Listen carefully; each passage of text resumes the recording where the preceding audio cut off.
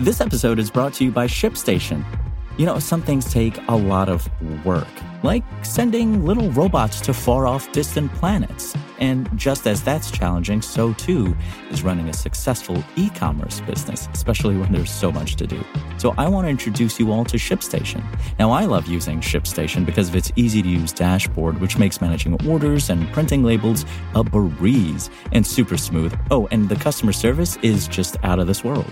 It's exactly what you need to help grow your business. Sign up for your free 60-day trial at shipstation.com/technews. That's shipstation.com/technews.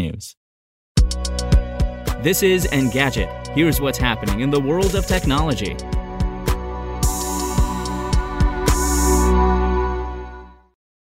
It's Wednesday, January 12th.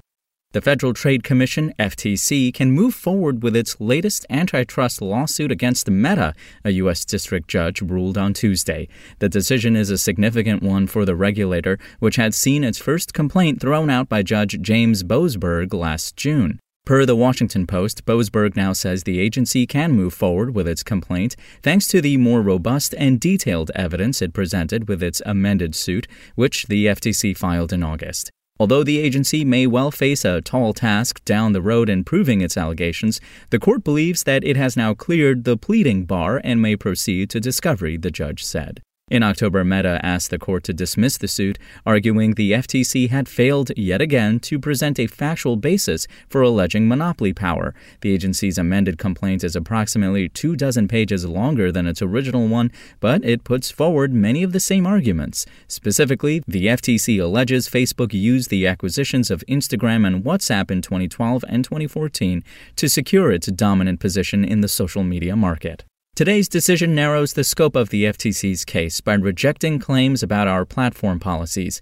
It also acknowledges that the agency faces a tall task proving its case regarding two acquisitions it cleared years ago, a spokesperson for Meta told Engadget. We're confident the evidence will reveal the fundamental weakness of the claims. Our investments in Instagram and WhatsApp transformed them into what they are today. They have been good for competition and good for the people and businesses that choose to use our products. And Twitter says it's doing more to make sure you don't see anything from accounts you have muted or blocked, as well as any keywords you've muted. It's working on updates to hide those keywords and accounts across more areas of the platform. On the web and the iOS and Android apps, you should no longer see events from muted and blocked accounts in the Explore tab or the What's Happening sidebar, nor should they appear in emails from the platform or events-based notifications. This is a welcome, long overdue change that should give users more control over what they see on the platform, since they'll have extra assurance that accounts they don't want to hear from won't pop up outside of the timeline. It should also help folks to avoid spoilers in the sidebar if they mute the name of a show or a game. Given the wording of the tweets about this update, it seems Twitter is looking at more ways of blotting out tweets from muted and blocked accounts and keywords. Twitter has tested or rolled out other features to prevent harassment in recent months. It experimented with a safety mode that automatically and temporarily blocks accounts that may use harmful language or send repetitive, uninvited replies. In October, it added a way to remove an unwanted follower without having to block them first. If you want to catch the latest tech news as it's happening, check out Engadget.com or tune in again every weekday.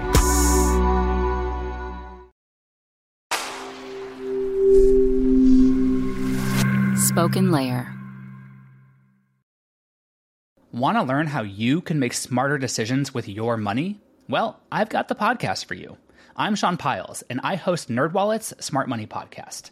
Our show features our team of nerds, personal finance experts in credit cards, banking, investing, and more. And they'll help you make the most of your money while cutting through the clutter and misinformation in today's world of personal finance. You'll get clarity on strategies to help you build your wealth, invest wisely, shop for financial products, and plan for major life events. Listen to NerdWallet's Smart Money Podcast wherever you get your podcasts.